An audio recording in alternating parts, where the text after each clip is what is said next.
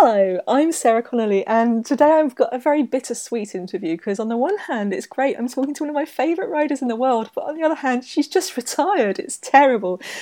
This is Marijn de Vries. Hello, Marijn. Hi, Sarah. How are you?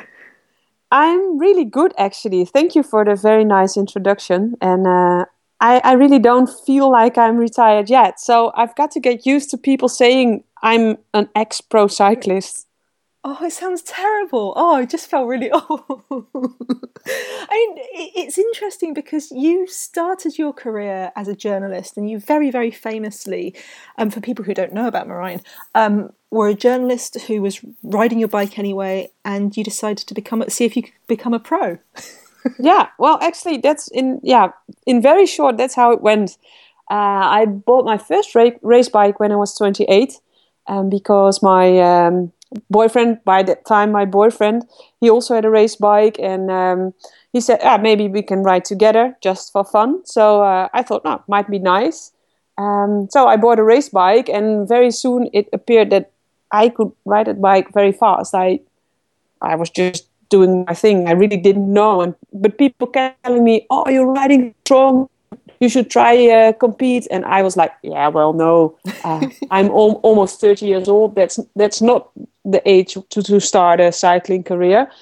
But yeah, it really triggered me. And back then, I used to work for a Dutch TV show called Holland Sport.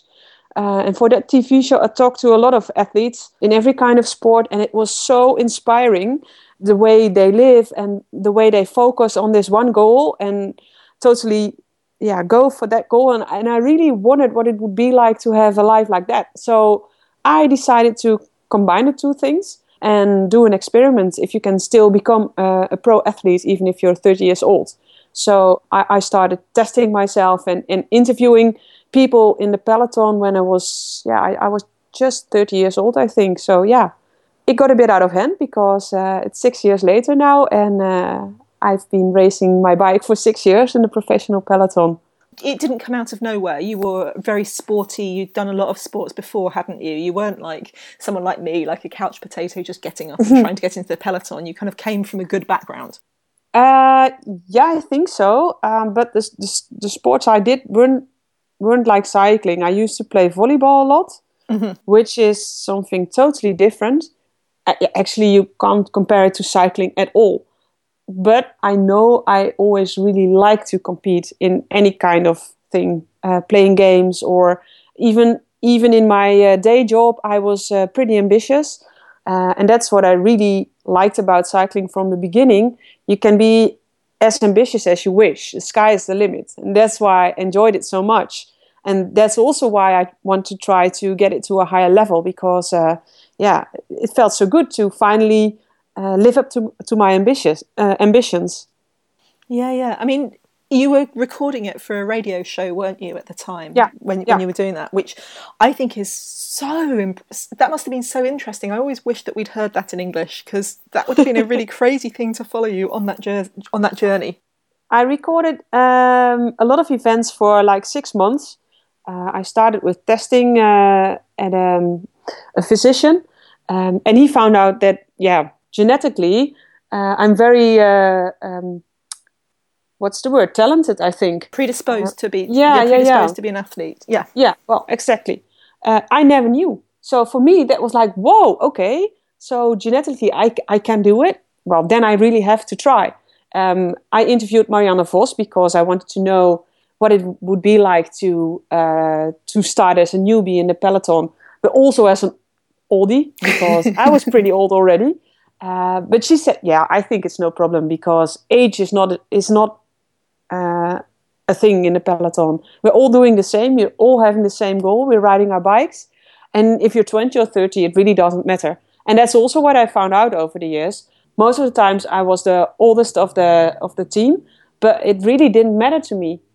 In some ways, I always felt the youngest because I was the less experienced rider of the team most of the times. And I also talked to Leontien van Moorsel. 6 years ago, she just had her first baby, and I really wondered if, because after she won a gold medal in 2004, and then she got her child, and she said, "Actually, this is way more beautiful than any gold medal. So I wondered, should I even start? Because she said having a baby is so much more beautiful than racing a bike. Mm-hmm. And back then I was thinking of maybe getting children.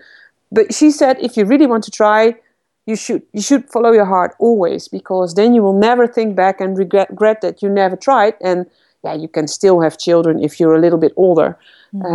So she gave me the opportunity to try and ride with the girls in her team back then, Leontien.nl. And I really didn't know how it would be like to ride with girls. And she expected a journalist with a bike, and she also didn't know how good I would be. But it turned out that I was fast, or maybe even faster than a lot of them. And that's where she said, okay, this is interesting. And from the beginning on, I had her as a coach, which was awesome, of course. Yeah, I mean, if people don't know about Leontien van Moorsel, she's one of the absolute goddesses of cycling. And I really thought I didn't need to explain. Yeah. well, I think for it's interesting because I think for an English person we might have heard of Beryl Burton, for example. For a French person, obviously Jeannie Longo, but Leontien isn't as famous for some reason. Americans might know about Connie Carpenter, but I think if you haven't been like a women's cycling fan for a very long time, Leontien is just she did everything, didn't she? She's a real heroine.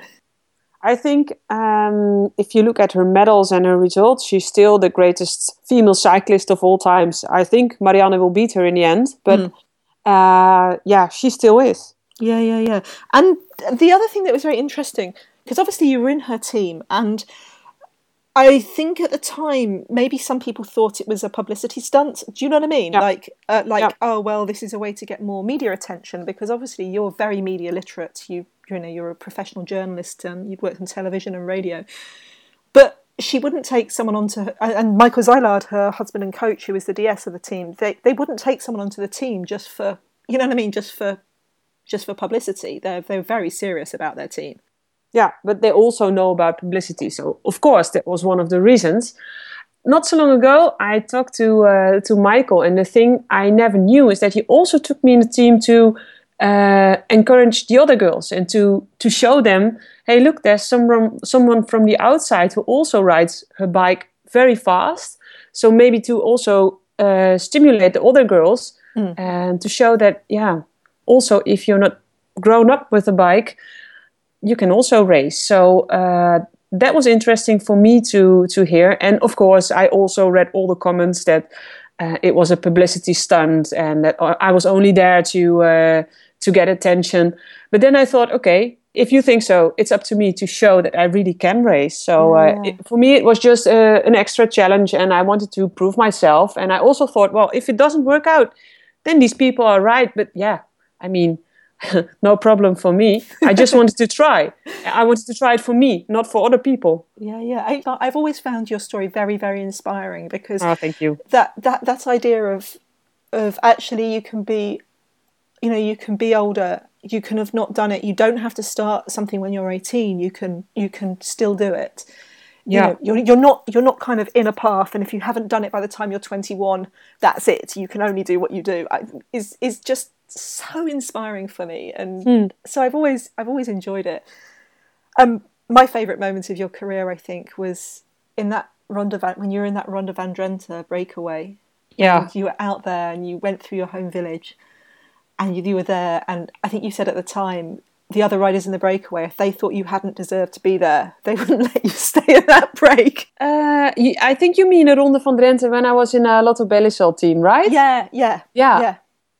No, they didn't say that I didn't belong there. They were just really surprised that I was there. Yeah. But I think you said at the time that any rider who they thought wasn't good enough wouldn't be able to stay in that break. They wouldn't let you along there just for sentimentality or for, being nice. No, exactly. I think that's the year where I really proved that I belonged in the peloton, because it was under really hard conditions, that race. It was so cold and it was raining, almost snowing all the time, really strong winds. If you're in the breakaway in the final of a race like that, you really show that you are a good cyclist, because otherwise you're just not there. So for me, there was no discussion anymore if I belonged into the peloton or not. And I think it was also the moment where other girls who criticized me realized that I was one of them, not someone from the other. So yeah, it really changed something for me, but also for other girls in the peloton, because all benefited me much more, which was really cool. Yeah. That's my favorite. That's my favorite Marijn on the bike moment. But what have been the highlights of your career? Well, actually, that race, yeah, for me as well, because for me, it was a confirmation that I was a cyclist and that I was doing well. And the year before that, I had a DS who just didn't believe in me, and who kept saying to me all the time, "You don't belong here. You should stop racing your bike. You're not good enough. I'm not giving you any chances. I don't think you can do big races, and especially races like Drenthe with a lot of winds and echelons and hard circumstances." He always said, "You've got nothing to do there because you just can't do that."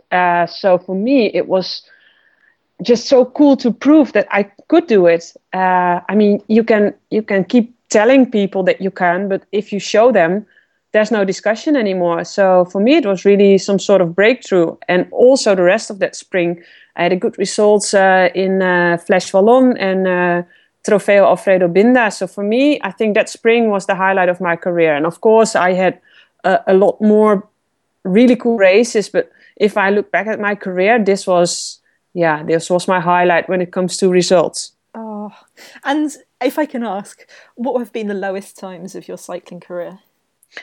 Yeah, I think the year before, where I had a DS who just didn't believe in me. And it was so hard to keep believing in myself. If you have someone who says every week, "Don't be here, you should stop racing," I mean, then you've got to be pretty strong to just continue. A couple of times I really thought, okay, maybe I should quit. If he tells me all the time that I can't, maybe he's right. I mean, yeah, you just don't know at that moment because he also didn't give me any chances. But yeah, fortunately, I had a lot of people around me who kept believing in me and who kept telling me, "No, you can do this and you should continue. And next year you can show them what you're capable of." And I'm so happy I just went through that. And next season was so successful. So yeah, it was hard that season, but I think the outcome was just awesome. At the time, it must have been hell to live through, but having that down low must have made the high even better. That's true, but yeah, I really look at it that way. But on the other hand, my career hasn't been so long. It also feels like I just lost one season because of that DS, which is a shame because I only had 6 seasons. Yeah. So, what are you going to do next? What's the plan? Yeah, well, throughout my career, I've always been writing, especially columns, especially about cycling, women's cycling. And of course, I will continue to do that. I love writing about sports and about things people don't know about cycling and our part of cycling. Maybe I will even write a little bit more. And I will keep riding my bike from next spring on. I will be guiding cycling trips in Spain, in Netherlands, and we've got, my boyfriend and me have a lot of plans to do cycling trips, especially for women, because I found that for women it's hard to book a cycling trip where also men join, because they never know if they are strong enough or if it will be too hard for them. I already did some of these, I call them ride-alongs in Spain, and I found that women think it's more comfortable to go with other women. So that's what I want to do. I really want to share the fun I had riding my bike and still have riding my bike. And it's just such a great experience. And riding together is also, I love it. I still love it. And it's not about the speed. It's not about how good you can climb or sprint. It's about riding together and having fun and enjoying nature. It made me such a happier person over the years. So that's what I would love to share with others. Oh, that sounds amazing. And it's nice that you can still be in the sport. Yeah. You talked about your writing. And one of the things that I have always loved is your blog. If people haven't read Marijn's blog, you have to. It's just, I think you probably started writing about when I was first trying to understand cycling. Even when it was through Google Translate, just the insight that you gave to what it's like was just nothing else I'd ever seen in the cycling media. Thanks a lot. That's a really big compliment. And I think the interesting thing was you weren't shy about talking about some of the really big issues, like your column about issues about weight and eating disorders, and talking about doping, and talking about, creepy men wanting your skin suit. And Yeah. Did you get any criticism ever for talking about things like that? No, not so much actually. I think in the peloton, the girls have all honest about things that happen. And I've never ever written a blog about someone personally. And not, a lot of times in a positive way, but never in a negative way. And the only way is to write down the adventures we have.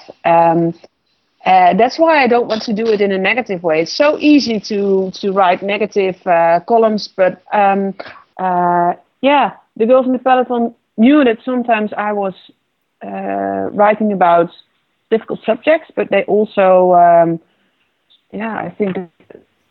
And girls came to me and they say, yeah, it's really good you finally wrote it down. So I think for me, sometimes it was harder to write it down than, I never got any negative reactions on it. Yeah, I mean, I think, to me, it feels very brave. I think your column on weight, and then Jolien Dora wrote one at the big this year too about talking about, seeing people not eating.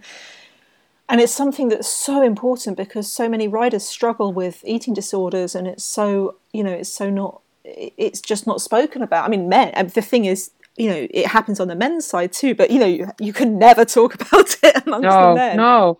And I think you should talk about it. I mean, it's not like I wanted or you wanted to shame anyone. It's just, it's got everything to do with cycling. We're so obsessed with a lot of things, with our watts and with our food and with our everything, muscles, everything. So the result is that people always go too far. And we should be aware of that and talk about it, because if we don't talk about it, it's even harder to do something about it. So that's why I think, that's why I don't care if people don't like my writing, people in the peloton, because I think it's so important. Yeah. And has there been anything that you wanted to write about that you didn't, because you didn't want to, jeopardize your position in the peloton? Yeah, of course I could have written more about eating disorders or the way we sometimes get treated, but then I thought, no, that's not, I mean, like I said, I don't want to name and shame people. Yeah. And when I decided to write about things that happened to me, I always try to write in general, because I'm not unique. Things happen to a lot of girls. So I use myself as an example if it's funny or if it's being ironic about myself. But I would never use myself as an example or to shame other people. So maybe sometimes I didn't write the whole truth, or maybe I made things a little bit weaker than they were in the end. But I think I've been pretty honest throughout my career. Yeah. Yeah. One of the things I loved about the way that you talked about them is you talked about them in the context of still absolutely loving the sport. That's the thing, is that you've always been promoting it and been, an advocate for it. That even when you were describing, and you introduced me to the concept of frozen eyeballs. Yeah. Oh, that was also such a funny story. Yeah. Yeah. Oh my God. And I mean, because to me, the first time I went to Omloop Het Nieuwsblad, it was really awful. Like, you have these girls who've never even raced in Europe before, or never raced a classic, and they're in this terrible weather. There's 14 crashes in the neutral zone. The pro riders drop them at kilometre 10 because they don't want to be riding with brand new girls. And these poor girls, I just remember some girls sitting in the velodrome on the steps because their team hadn't come back to them and they didn't have any clothes, and people around them were just giving them clothes. And I'm like, oh, I love cycling, but this is awful. but when you were talking about things like frozen eyeballs, you did it with such a sense of humour. But you still made it, you still that you know that you could see these negatives, but in the context of loving the sport. Yeah, yeah. Well, I also think some things are really awful, but in the end, I always say what doesn't kill you makes you stronger, which really is the truth. Also, these girls who were sitting at the steps of the velodrome also heard a story about a girl stopped and I couldn't find the way back with not enough clothes on, totally frozen. And in the end, of course, she got back to the team. At that moment, you feel really sorry, but we always laugh about it. Also, the girl who was involved. I mean, yeah, what can you do? Yeah, you can start crying, but then, yeah, I mean, it doesn't make a difference. It already happened. Yeah. So, yeah, of course, cycling is a hard sport. And sometimes things happen which are really not funny. I broke my collarbone. I broke my wrist. That was not funny. But in the end, it always turns out okay. So that's also what I knew throughout the years. Whatever happens, it will be okay in the end. So that's where I kept my focus on. Yeah. Yeah. I mean, and I sometimes feel a bit guilty about, you must be most well known for teaching the world that it is possible for women to pee while cycling. Yeah, it's just, this blog still is my most popular one. But yeah, if that will be the thing where I will be known for, okay, I can live with it because it's such important information. Yeah, well, I mean, I pull it. I think I send it to people 3 times a year. Oh, women couldn't ride a long race because they need to stop and go to the toilet, and I'm like, aha, bullshit! I can show you. Yeah, and sometimes I send it to women who didn't know, and they're like, oh my god. Is that really possible? Yeah. But I'm still teaching girls how to do a quick pee as well. So I think, yeah, we should not be too shy about these things and share them because it's important. Yeah, and the other blog I share a lot is your one about how to spot riders in the peloton by ponytails. I saw you doing it during the World. Yeah, it's still a good one, eh? Yeah, it's brilliant. And it's so funny. I think my favourite part of that is talking about spotting Marianne up by her ponytail, but by the time you spot her, it's too late. She's gone already, yeah. That's always the same with Marianne. So you've been telling your story as it's gone along, and you've been writing for various magazines and websites as well, haven't you? Yeah. And I'm really sorry I don't share my stories in English as much anymore. It's a shame, but on the other hand, it's good for me because it means I'm really busy writing in Dutch. Yeah. Making a little bit money out of it. But I intend to translate more and to share more in English as well because I really love the reactions from the English-speaking community. It's slightly different from what Dutch people say. And I think it's, you British people, but also people from Australia, they love insights from the peloton. And I think in the Netherlands, girls are getting better in sharing them. But I think, the British and also the Australian and American girls could do it a little bit more. If I look at how many people read and share my stories when I translate them, I think there's a really big podium for it. So... Yeah, I think in a way I because when I first came across your blogs, it was just at the beginning of social media. You know, there was your blogs, there was Vicky Whitelaw's blogs, there was a couple of people on Twitter, you're on Twitter. And I think maybe in a way people don't blog anymore because they don't need to, because they're sharing on Twitter, they're sharing on Instagram. And that's very good in the short term, but I miss having, something that you can just flick through and read. Do you know what I mean? You can't really go back through a Twitter stream or an Instagram stream in the same way as you can through a blog. Yeah.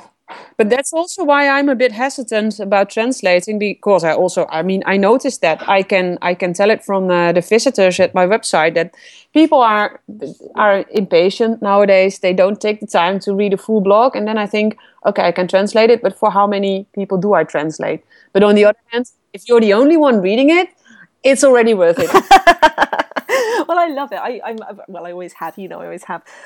Yeah. Obviously, you wrote your book with Nienke de Jong. Mm-hmm. I can't say it. Can you say it for me, the title? Vrouw en fiets, handboek voor de fietsende vrouw. Which is an introduction to everything about cycling for women. Yeah, exactly. How did that go down? And what was that like as an experience? Well, actually, it also started a bit as a bit of a not really a joke, but when we wrote it, it was in 2010. A lot of our female friends started to ride a race bike just for fun, and they came to us and asked, because we already rode a bike, they asked, oh, what kind of bike do I need, and how does it work with the pedals, and yeah, is it dangerous? What do I eat? What do I wear? So we thought, okay, let's just write a funny handbook, not just with basic information, but also with our first experiences on the bike. We both had a blog back then, and yeah, we just loved to share our stories. So in the end, we had this book, and we really didn't know how it would sell. But yeah, riding a bike for women, it's grown so much in the Netherlands, but I think all over the world. So yeah, in the Netherlands, the book still gets sold a lot. We sold over 10,000 copies now, which really is a lot for the Netherlands. Mm-hmm. It got translated into German.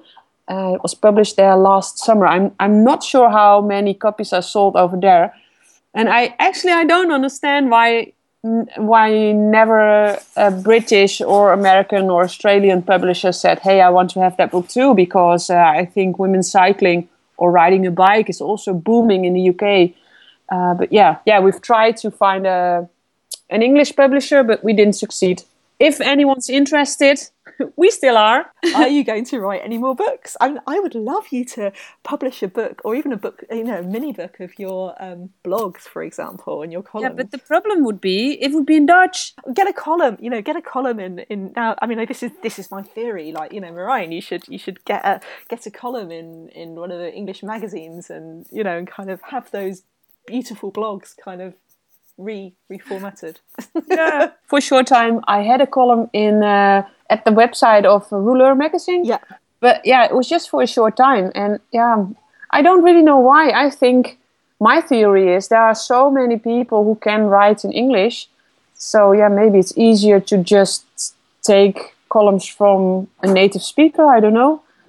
And yeah, since I write in Dutch so much and make my money out of it, I'm also not very active in trying to get a new column in English. Yeah, but which is the same. But this is what I was going to say. I mean, the fact that you have been able to make money out of it has been great. It's been. I'd rather you never wrote in English if it meant if it meant that you were making money, because that's again, when I first started looking at cycling, that didn't seem like it was possible. And no. And there's people like you. Iris Slappendel has her columns. There's it seems like Jolien Dora occasionally has columns in on I can't remember which website it is. I want to say Het Nieuwsblad, but it might be not. That might not be right. I'm also not very sure. And also some other Dutch girls have columns in cycling magazines. It seems like you came into the sport at a really interesting time, because it's so different. Even though you only had six seasons, it's so different now to how it was then. I really think so. It's grown massively over the last 6 years, and I can also I could also really notice that the level got so much higher, because when I started, I didn't know anything. I didn't have very good bike handling. Of course, I saw races on television, but once you're in a race, it's so hard to react and to know what to do in a race. But if I look back, my best results I had in the beginning of my career. Yeah. And the last 2 years was still okay, but not result-wise, not as good as in the first years. But the last years, I was so much better in bike handling and racing. So yeah, there's this really big new generation of extremely strong and good female cyclists, which is awesome. And also for me, when I said goodbye to the sport, I knew that it was on such a higher level that when I started. Yesterday I wrote a column about Lizzie Armitstead getting world champion, and my conclusion was that women's cycling is grown up now. Yeah. Because what I saw her doing was celebrating like a girl and not like a guy when she passed the finish line. She wasn't screaming, putting her hands in the air, making a lot of noises. She was she was crying with her hand before her mouth, which is much more female, actually, a much more pure female reaction. Yeah, very iconic. That kind of red nail varnish, her hand just looking completely overwhelmed by her emotions. Like exactly, yeah. And we always try to act like men on a bike. But I think we're at the point that we have our own way of racing and our own way of, we're riding like girls. That was my conclusion. And also winning like girls. And it's a really great feeling that we are at this moment now. And it's also a good time to leave the sport then.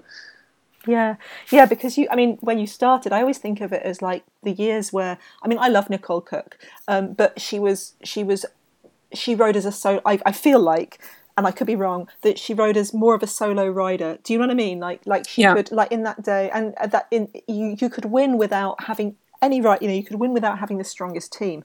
And over the last 6 years, it's really changed to become, you don't just need to be the best rider, you've got to be the cleverest rider, you've got to have a strong team around you, you've got to, that made Lizzie's win so much more exciting because she didn't have a strong team at all. But you have to be when you can't go and win World Cup after World Cup just by being the best rider. You've got to have all those teammates around you, and you've got to have clever tactics. And I think it's and it seems to be, because some people would say, oh, well, Marianne Vos just wins everything. That just means it doesn't change. But every year, everyone would go away and get better. But she'd go away and get better too. Yeah, I really wonder what will happen if she comes back. I'm not sure if she will still be the strongest out there. But I think in a way that makes her, that I think she'd quite, in a strange way, like that. If it becomes more challenging for her, because she said that, well, she's been ill this year. The thing it has shown her is that she still wants it. She still loves the sport. Yeah. And a couple of, like 2 years ago, people were always asking her, how do you keep your motivation? How do you keep your motivation? Well, this is, if she comes back, this is how you keep your motivation, isn't exactly. it? Yeah, and I think it will be really exciting when she comes back, because then we will really see what the level of women's cycling is right now. I think it's much higher than people think. Yeah, it's been great to be part of it within these years where it changed so fast. And I also feel that I'm this tiny little part of the change, because when I entered women's cycling as a journalist, I was flabbergasted that I saw these pure athletes working every day so hard to be a cyclist and didn't get any recognition, no media attention, nothing. So for me, also one of my duties as a journalist was to get more attention. And I tried to do that, to write stories about us and to share them, because I think when you involve people and tell personal stories and get them interested, they want to know more. Yeah. So that's what I try to do. And I think a lot of girls in the peloton try to do that, and social media have been so important. So I think all these things lead to this point in the end where it got so much better in 6 years. Yeah. I think I remember you going on, when Leontine had the Our Drink sponsorship, I think it was, and you were on TV with her. And I remember at the time thinking, I bet it makes TV companies feel a bit more comfortable knowing that you, as a TV professional, would be on there. It must have made them a little. I still feel like that must have made them a little bit more, made cycling a little bit more attractive to feature, because they knew that with you, they'd get someone who knows how it works. You know what I mean? It's nice you think like that. You think like it that way, but I think my colleagues, other journalists, are just super lazy. And they had my phone number in their phone, so whenever they needed someone to tell about women's cycling, it was just super easy for them to call me. So but without you there, if they're lazy, without you there, they just wouldn't have called anyone. That's true. That's the truth of it, isn't it? I think having someone like you there, that's because you crossed both worlds. You had one foot in journalism, one foot in the sport. I've not been in the Netherlands, so I don't know, but it felt to me like that did help it. So, I'm going to say it. I feel like you are part of the reason that it's become more popular, and and as you say, the the real life stories, your blogs. This year, Valentina Scandolara made like 3 or 4 insane but hilarious videos. So good. I absolutely love them. They're just so quirky. They're like, I've never seen anything like that. I've never read anything like your blogs in sport. I've never seen anything like Vale's videos, you know? Yeah. Tiffany Cromwell's Instagram, it's great that there are cyclists who are using new media. Yeah, but I think we all realize that if we want to get people involved, we've got to do it ourselves. Mm-hmm. And the last couple of years have shown that it works. So yeah, I hope girls also try and do that. But I think we're on a really good way now. And also with the UCI changing things and broadcasting our World Cups, which is really awesome. It's just, we're in a good flow. Yeah, I mean, gone are the days where you had to kind of look around, I had to hunt and Google in 4 different languages to find a 3-minute clip. This summer in English TV, there was like 5 live races over 6 weeks that I could see without having to pretend that I was in Poland or somewhere. Yeah. Like it's just changing, and it's changing and growing, and yeah. So your last race was the Bowls Rental Ladies Tour. How on home soil in Holland? How did that feel?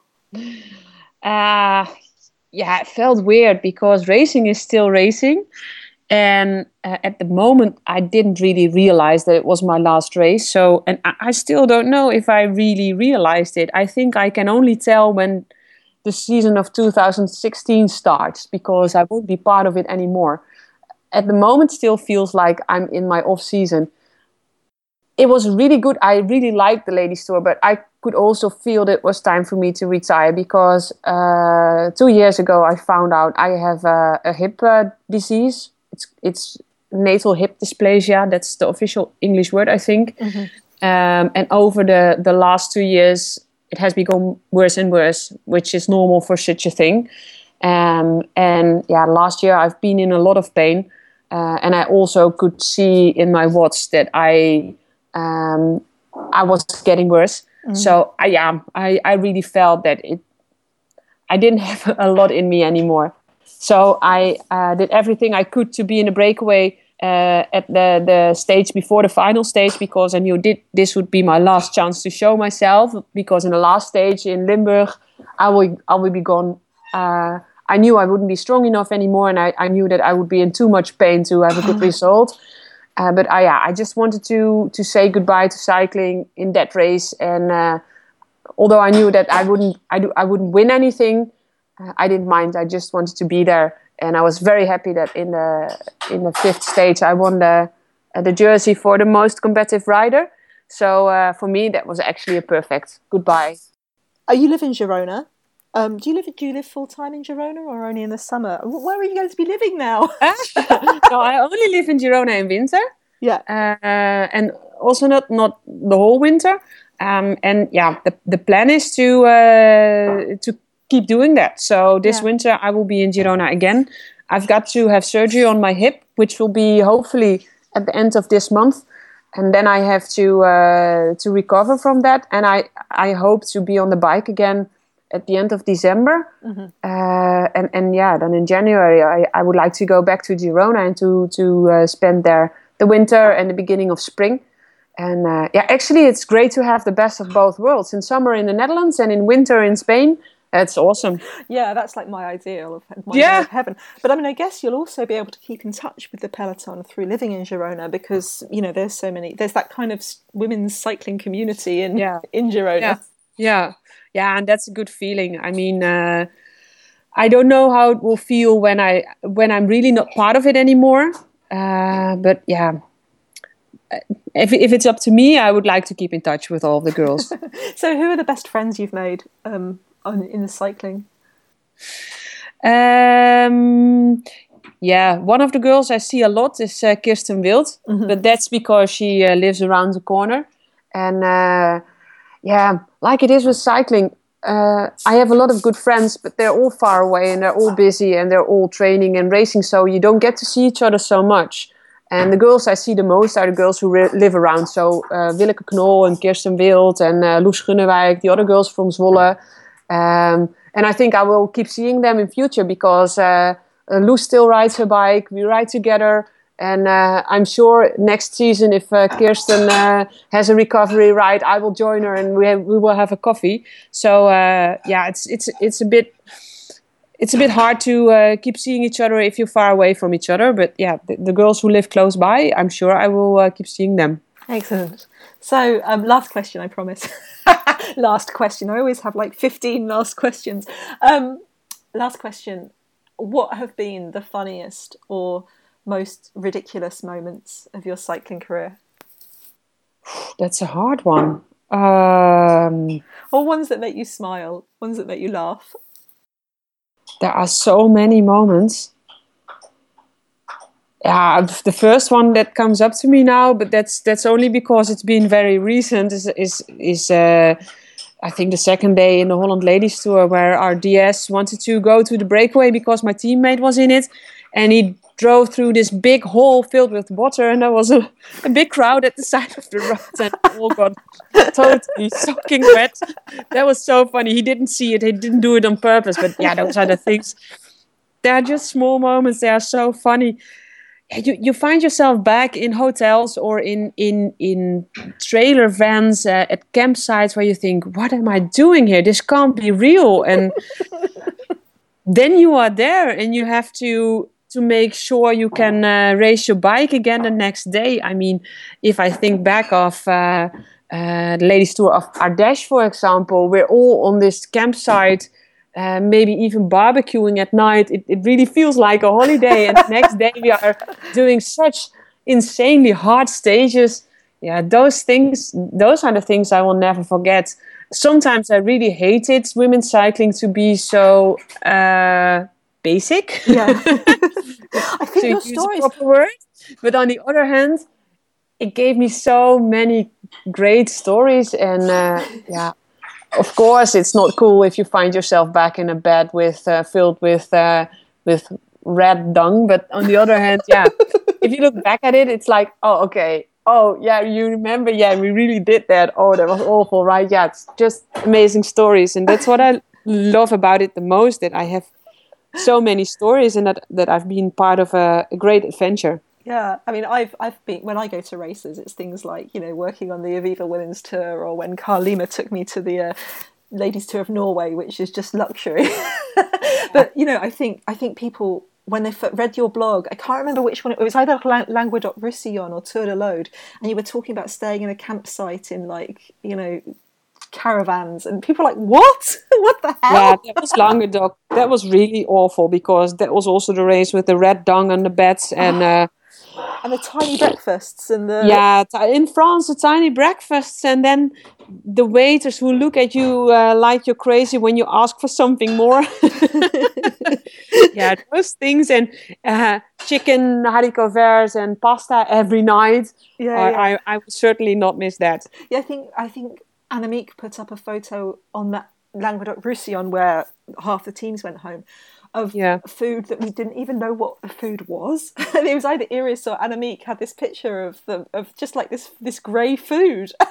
It was horrible, yeah. And then, I mean, you don't want to complain all the time, but these things, they are also so funny. So I always try to share them in the most funny way I could think of, but also make people aware of our situation because sometimes it's just really crap.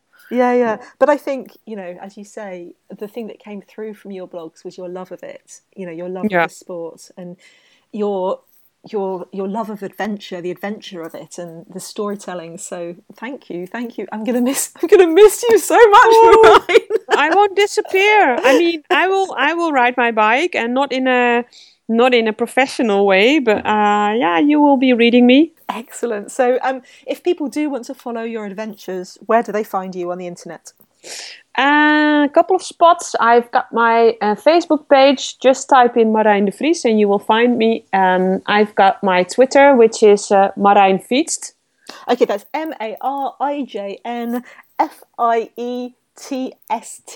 Yeah, that's it. And Marijn de Vries is MARIJNDEVRIES. For people like me who aren't Dutch.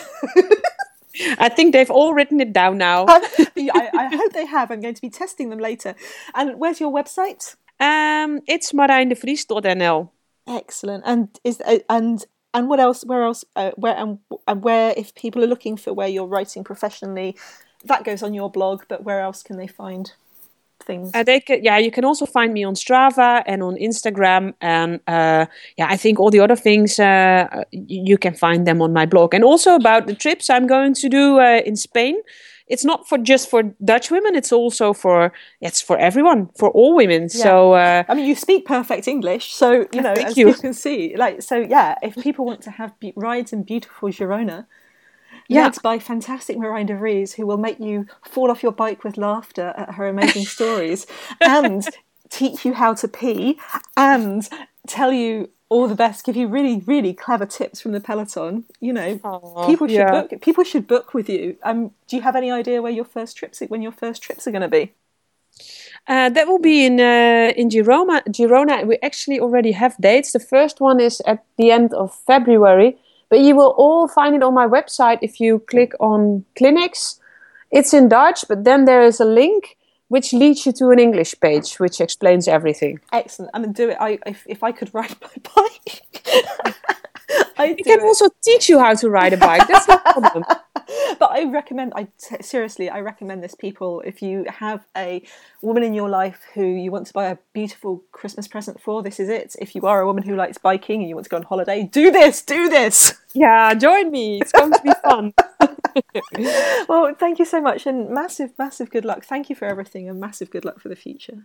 And I hope to talk to you again. Yeah, you better have to. Excellent. You have to. Marijn was the first road rider to ever speak to me, to let me interview her. So, it's the end of an era. But it's going to carry on. She's going to be in the sport, and that makes me happy. Absolutely. If you'd like to read any of the specific blogs that we talked about in this podcast, or to find all the links to videos of Marijn and to where you can find her online, including how to book onto her ride-alongs, please do go to my site, prowomenscycling.com, which is full of women's cycling coverage, videos, podcasts, things like that. You can also find me online on Twitter at _pigeons_. And a huge thanks, as always, to my Patreon supporters who fund me from as little as $2 a month to do this kind of thing. Thank you. If you're interested in joining them, that's www.patreon.com/womenscycling. And as always, if you have got anything to say to me about women's cycling or anything else, come and talk to me on Twitter, and I'll be more than happy to chat cycling. Thank you very much for listening.